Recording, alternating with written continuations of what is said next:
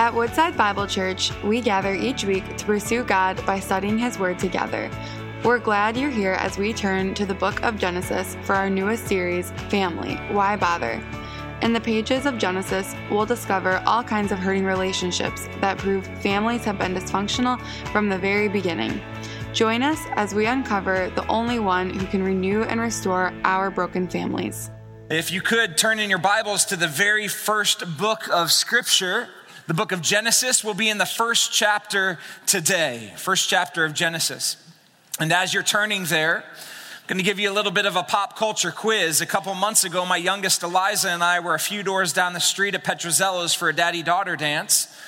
We were at the point in the evening when the girls were giving requests to the DJ, and of all the possibilities, what do you think was the first song they requested in the winter of 2022?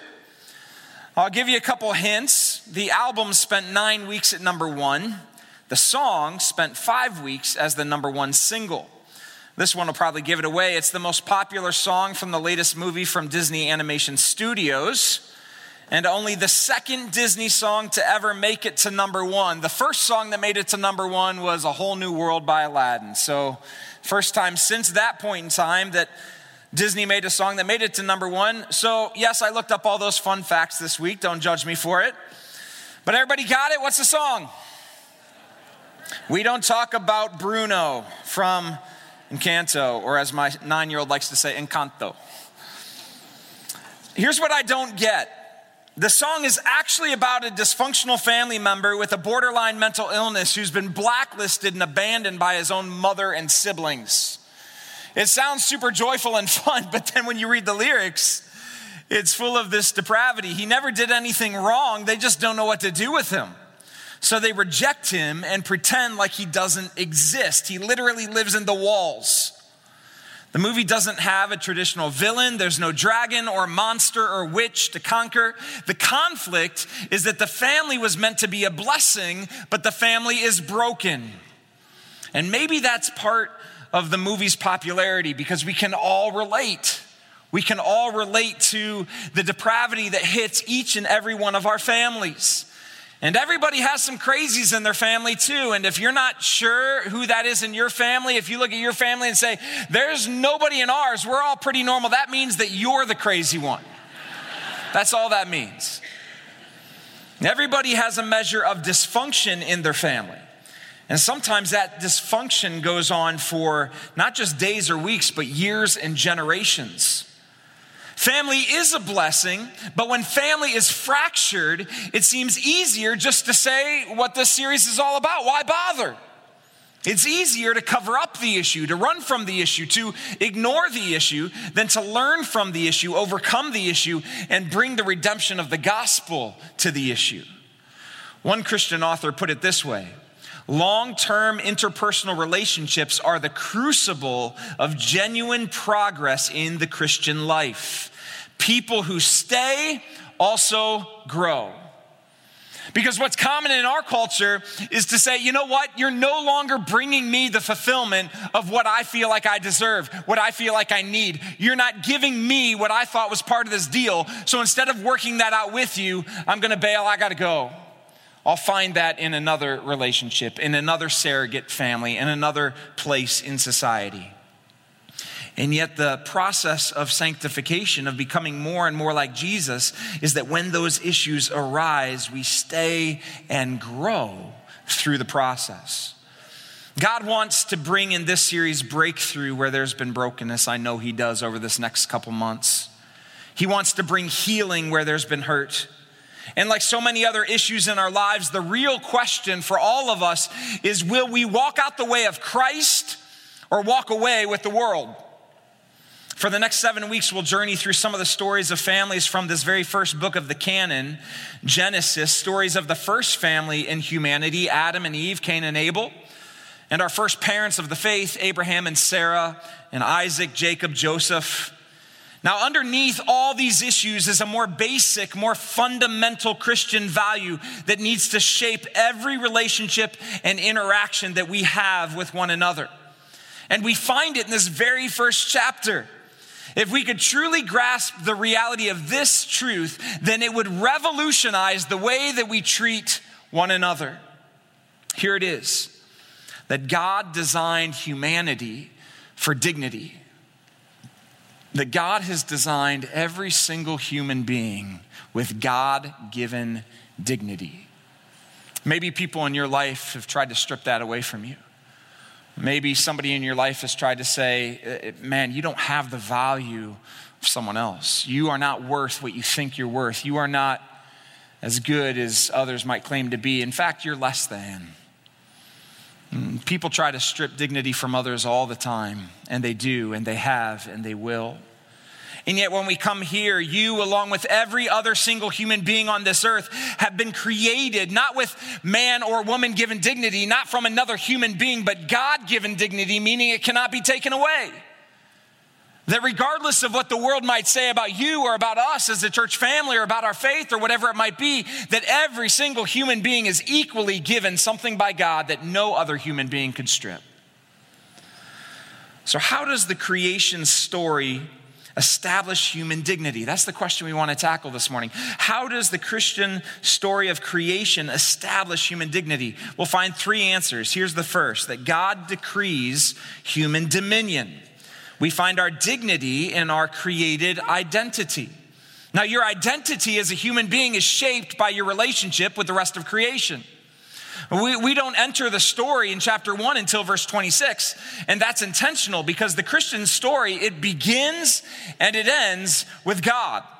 God didn't need the Bible written to validate who he is. The Bible was written for us.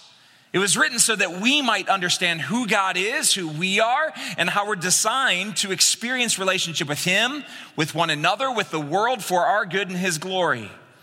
When you understand the primary questions then of Genesis 1 and what it's really trying to answer, you won't impose upon this beautiful chapter of Scripture questions that it wasn't primarily attempting to answer. And questions that might have to do with modern concerns or every scientific theory that we can think of. If anything, the Genesis account in this first 3 chapters specifically, but here in chapter 1, is a counter story to the ancient Near Eastern creation myths of Egypt and Babylon and Assyria. So Moses wrote it to make it clear to his people and to the world that God is not one God amongst many gods that are all fighting over dominion and power. And as they fight for that dominion and power, they had this epic clash that created the universe. That's not at all the truth of what he writes here for us. The biblical account is that God exists, and he's so powerful that when he speaks, it is so. It is said that by divine fiat, the word means by God's decree, by God's command, by God's sanction, the universe is brought into existence, into order. Only through his speaking does it flourish. Genesis 1 then claims to be a truth-telling counter-story of an all-powerful, eternal God who speaks, it happens, and he rules and reigns over all that he has made. And if you're familiar with it, it's broken down into days. The first 3 days have to do with God forming the universe and the earth. Days 4 through 6 have to do with filling the earth. So our verse, we'll get there soon, is verse 26, and that's on day 6 as the Lord fills the land, the ground with creatures. We'll back up and look at verse 24 to start. It says, "And God said, let the earth bring forth living creatures according to their kinds, livestock, and creeping things, and beasts of the earth according to their kinds. And it was so. And God made the beasts of the earth according to their kinds, and the livestock according to their kinds, and everything that creeps on the ground according to its kind. And God saw that it was good."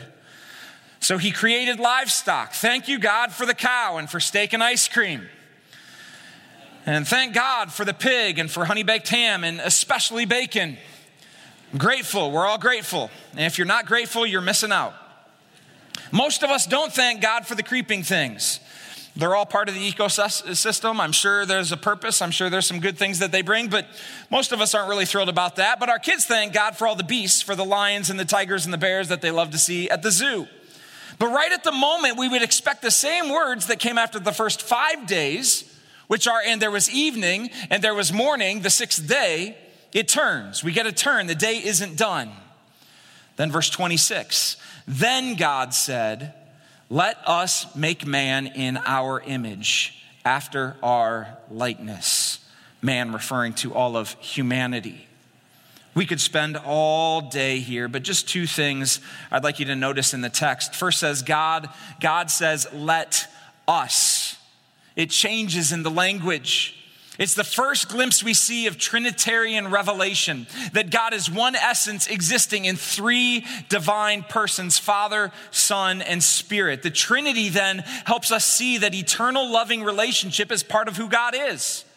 And it's no accident that community is in mind when humanity is created, because he is a divine unity in community full of love. We, being image bearers, will then also be made for family, for community. That's how we've been created, for long-term, interpersonal, loving community that is a unique way, a distinct way from every other part of creation. The number one metaphor used to describe the church is family. God is described as our Father. We are described as his children. We are called brothers and sisters in Christ. We are separated from God's family through our rebellion and sin, but we are adopted back into his family through the birth and the resurrection, or the death and the resurrection of his Son. The human story begins with the family dwelling with God, and the Bible ends with the family dwelling with God. The church is described as the bride of Jesus, the Son of God. And this bride, this church, she is blemished and broken, but she is cleansed through his loving sacrifice. So we are now blood relatives through the cross. Community.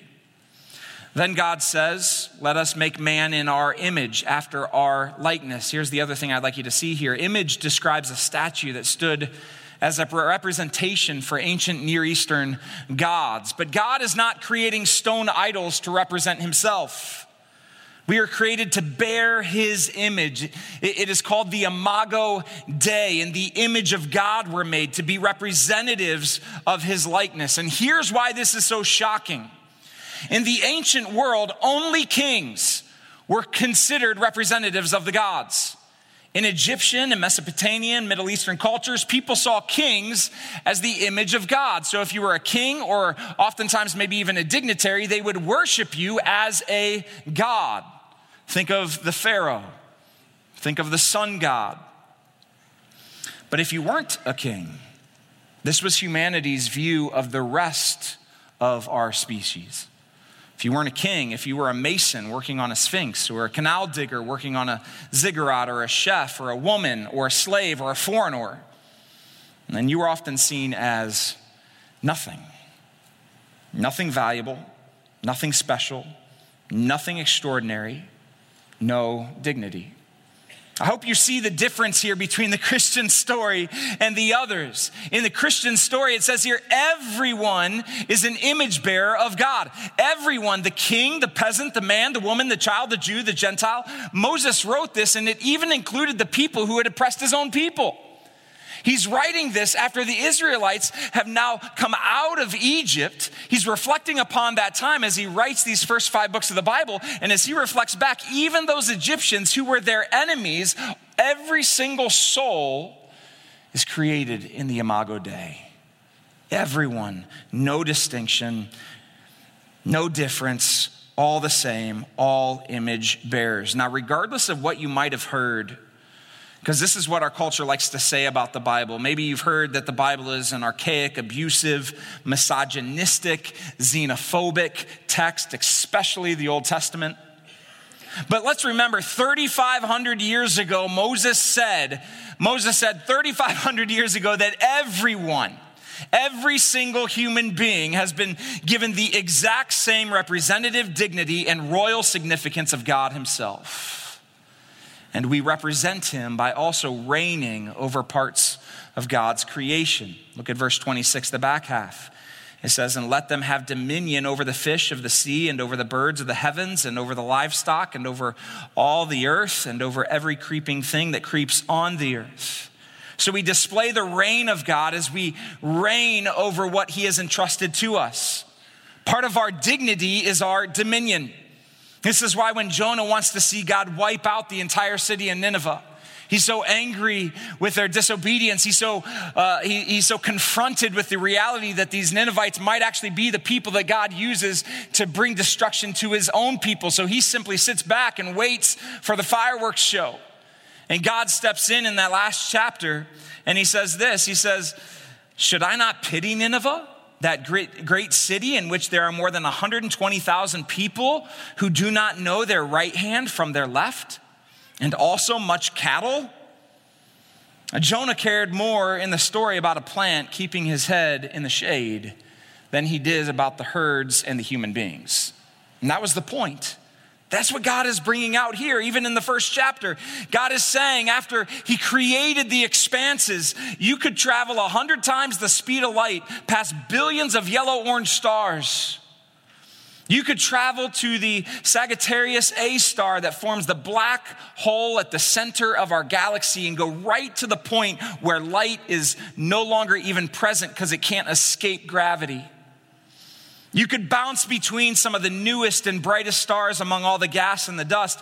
You could observe the birth of a star as it bursts forth out of a dusty cocoon. But God is saying here, nothing could ever equal the birth and wonder of a human being. Only that child is made in the Imago Dei.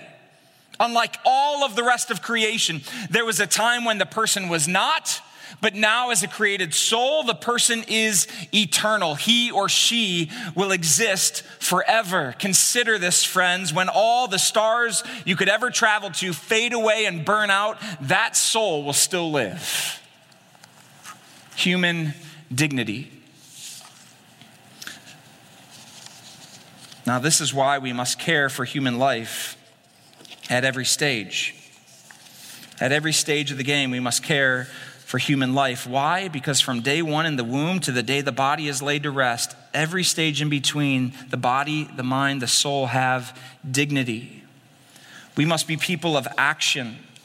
We must be people who have compassion. We must let God's word guide our conviction, not the culture. We must hold fast to our ethics, but never stop demonstrating love and grace. 1 Peter chapter 3 puts it this way: be prepared to make a defense to anyone who asks for a reason for the hope that is in you, yet do it with gentleness and respect, having a good conscience, so that when you are slandered, those who revile your good behavior in Christ may be put to shame. For it is better to suffer for doing good, if that should be God's will, than for doing evil. The point is, we must look at each human being as royalty, as worthy of immutable respect, regardless of who they are, how they vote, or any physical identity marker they do or do not have. And all of this includes the family members in your house. In fact, just turn to the person right next to you right now, look in their eyes and say, I see the Imago Dei. Just turn to him and say, I see the Imago Dei in you. I see the image of God in you. You are looking at the image, the representation of the God of the universe as you look into them. And I just noticed which marriages are doing well and which ones might need a little bit more time. Do we recognize when we see another human being, enemy or not, what we are actually beholding? The value that is there. C.S. Lewis wrote about this in an article called The Weight of Glory. He said, speaking of those who will either be glorified in Christ or receive eternal judgment and be separated from God in hell, he said, it is a serious thing to live in a society of possible gods and goddesses to remember that the dullest and most uninteresting person you can talk to may one day be a creature, which if you saw it now, you would be strongly tempted to worship, or else a horror and a corruption such as you now meet, if at all, only in a nightmare. There are no ordinary people. You have never talked to a mere mortal. Do we recognize the dignity in all of humanity? How does the Christian story of creation establish our dignity? By giving us dominion, sharing with us the Imago Dei, helping us understand the image of God that we've been made within. Also, God designs human distinction. Our distinction gives us dignity. Look at verse 27. So God created man in his own image. In the image of God, he created him. Male and female, he created them. Now, this is the first poem in the Bible. It's 3 lines. The first 2 are a repetitive structure to reinforce what we've just talked about, the Imago Dei. But the third speaks of distinction. Moses has already established that God's design sets every man, every woman, every child on equal ground. Now God says that within that shared dignity, there is also a God-created difference. Now, friends, when we press in on these verses, I know this is sensitive in our culture. So we hold on to our ethics, we hold on to our truth, but we hold them with gentleness and respect. So as we come to this text, we have to take it seriously, understanding the claims of the biblical text, but we hold on to it in such a way where we still honor and love every person made in the Imago Dei. The point is that there is distinction in our sex or gender. God created them, plural, male and female, distinct. He created them. So let me be clear about what the Bible is claiming. Human sex and gender are assigned by God for every individual. God separated the human species into 2 equal yet distinct genders, male and female. Gender is not a construct of repressive humanity. It is a God-given design for the human race. There's a lot of confusion and noise and efforts to deny the design of God's created order today. Because who we are is by God's design. That design should not be altered, changed, or diminished. Our church's statement of faith on human sexuality is so helpful. It's helpful language for us in understanding the consistent biblical teaching on human gender and sexuality. And yet, as we understand this, we demonstrate it through a posture like Jesus, caring for every soul, even if there's a difference of opinion, as we hold on to the truth of God's word. Our statement reads this: God created human beings, male and female. Therefore, we hold the distinction between the 2 sexes to be sacred, because it's God's design, his plan, his way. We believe that God disapproves of and forbids any attempt to change the appearance or identity of one's biological sex by medical, surgical, non-binary acts, conduct, or by any other means. Friends, it should break our hearts. It breaks my heart for people made in the Imago Dei in the image of God who are deeply struggling to connect what's in their heads with the realities of their bodies. We must have compassion for one another in this struggle. This struggle is very much a part of a broader secular culture, because our secular culture has embraced a new flavor of what's called Gnosticism. Gnosticism is the rejection of the physical. It embraces knowledge, a secret knowledge that is determined by you. It's individualistic. It makes it pluralistic. We all have our own secret knowledge. That means that enlightenment and truth can be found inside yourself, in the individual. So what's true for you is how you will achieve the highest level of life. So if you determine that the knowledge you have received is not compatible with your body, then you reject the body. See how this works? Who I am and the truth that I have is all here. And as I discover it through self-discovery, through self-fulfillment, if it's inconsistent with the physical, then I'll reject the physical. That's what Gnosticism does. It elevates the immaterial and it discards the physical. And instead of turning our eyes away from the discussion, we should engage the discussion with love and compassion and clarity. Why? Because the Christian story actually gives us an answer. It places deep value on both the physical and the immaterial, brought together in creation by God's design, under his sovereign control. Now, some say this perspective is narrow, cruel, unloving, bigoted. We may be accused of degrading others.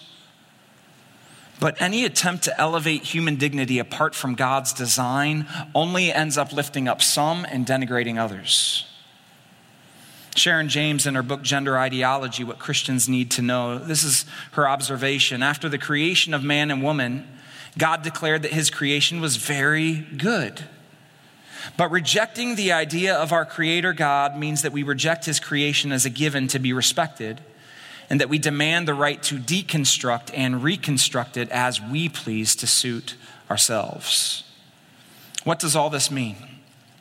It means all men and all women have equal dignity and value. It means we all lift up the distinctive value of men and women. It means we renounce all patriarchal schemes that elevate men and subjugate women underneath every man. It means we renounce radical feminism that seeks to overthrow every aspect or any aspect of our society, including the church, that would have male leadership. It means we celebrate each other and we protect each other as men, women, and human beings. We protect one another. When we see any human being, we protect them. How are we doing? I was reminded of this story in such a powerful way. A few weeks ago, I was having dinner at Pastor Don and Sue Anderson's home, and I was able to be there with my wife, Katie, and a few from our team, and we heard the story of a man named Ramesh. Ramesh is part of a ministry called Our Daughters International. It fights against human trafficking in Nepal. And it's a dark story, it's a heavy story, but it's so relevant because it gives us the heart of the Christian to see value in every human being. Ramesh, when he was a young boy, became ill. His parents had been divorced. His mom had left the home when he was small. And when he became ill, his dad took him outside of the Hindu temple and left him there to die. No dignity. His grandparents came and found him, took him to a hospital a few hours away. And in that hospital, he describes it now as a grandfather. That was the first time in his life he remembers feeling the love and compassion of another human being. When he was released from the hospital, he returned home, but knew there was no home for him really there. So he left in search of his mother, went to one of the big cities of Nepal. He knew the apartment complex, or had been told the apartment complex where she would be. But as he traveled there, when you see a homeless teenager in this part of the world, in that particular context, at that particular time, they weren't given dignity. Instead, he was mistreated, abused, and mocked. Along the way, and as he had a hard time finding her, he just contemplated whether or not he should end his life. On his way away from that apartment complex, he did not find her there. He actually ran into her on the road as she was returning home. She embraced him, asked for forgiveness, and said, I've come to know a man named Jesus Christ who's changed my life. She'd become a Christian, and she shared the gospel with him, and he became a Christian. So he moves in with his mom, and what they started to do as Christian men and women is go to the hospital to care for people who were not cared for. And there was one particular woman, this was in the early 90s, who was brought into Nepal. She was in the hospital. No one would care for her because she was the first HIV patient in the country. They would not feed her. They would not care for her. She was abused. She was neglected. She was left to literally die, nothing but bones and skin. And as he shared it, he wept. She had been passed around in India through the trafficking industry, 30 to 40 people a day. She contracted HIV. They saw her of no use, no dignity, no value, threw her on the street. She returned home in the hospital, no dignity, no value, no use, die. Ramesh and his mother took her home to their apartment, cared for her.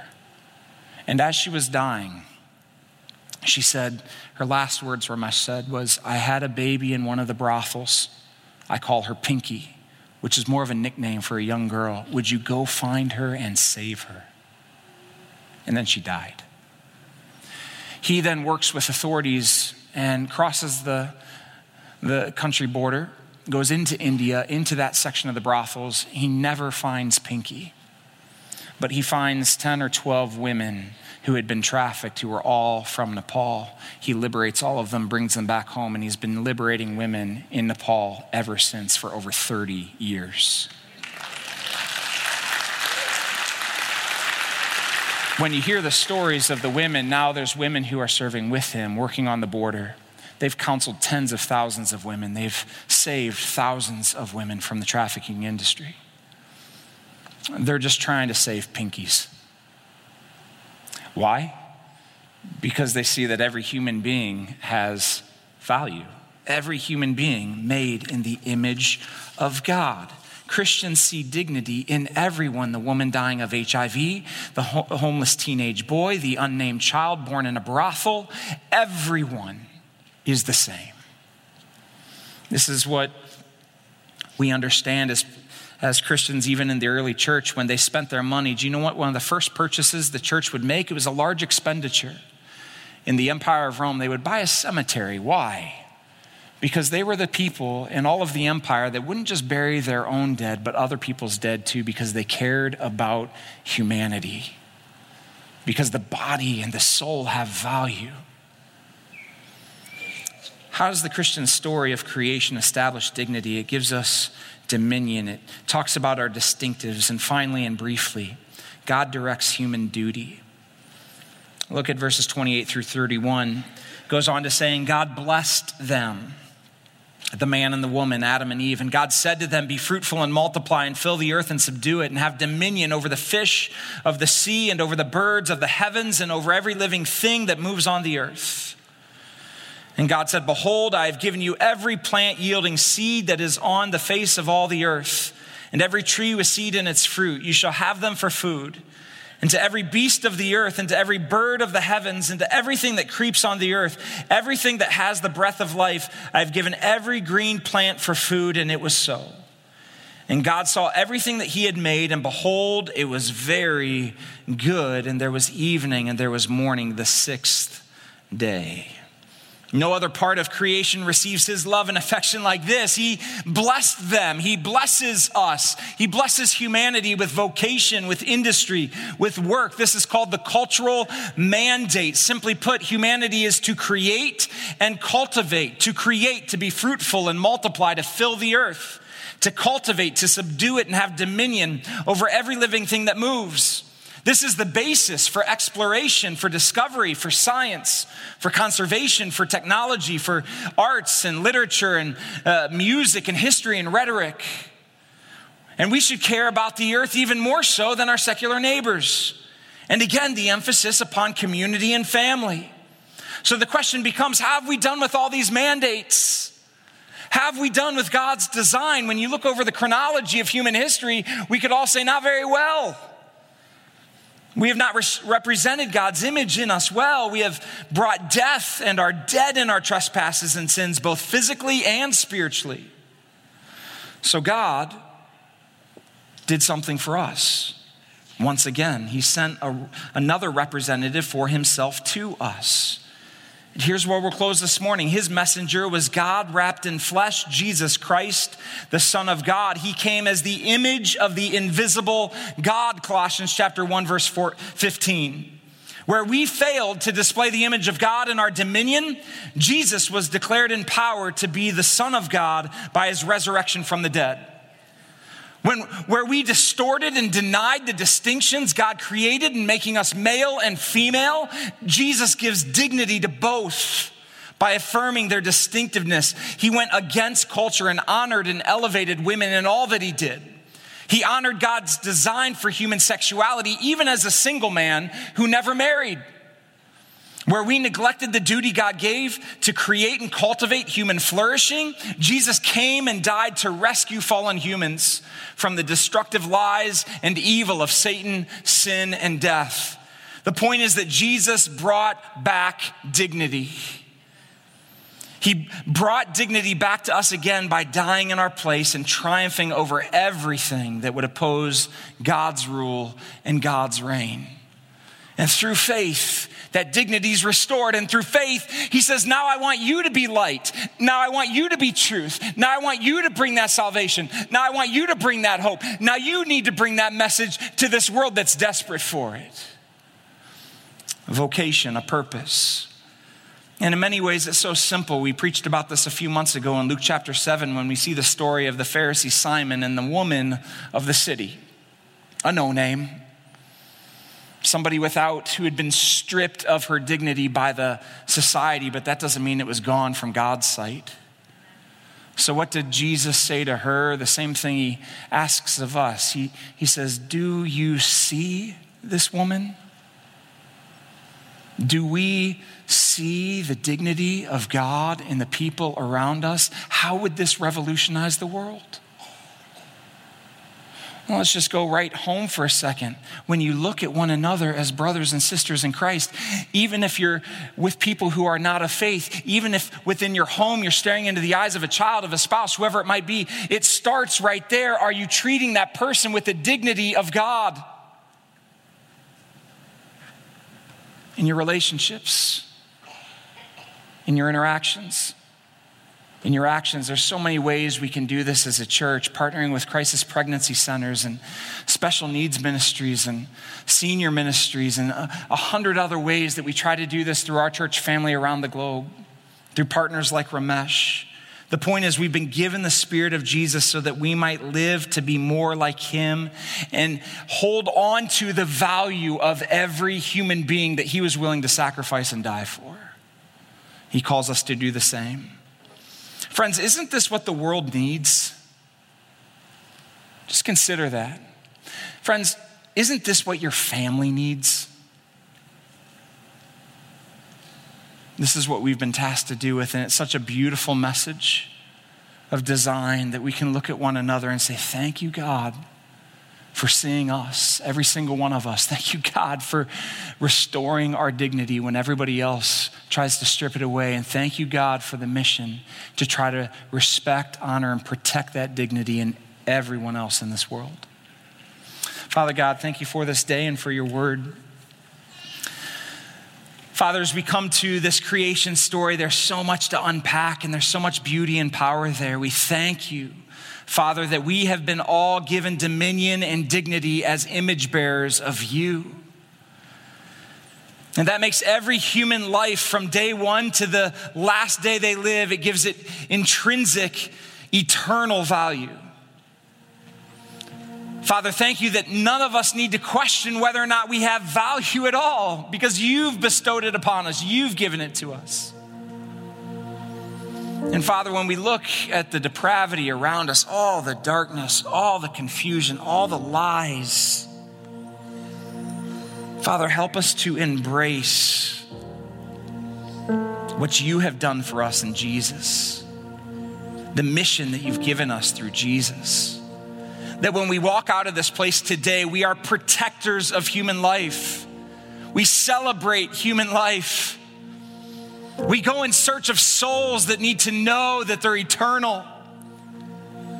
Souls that need that relationship with you eternally.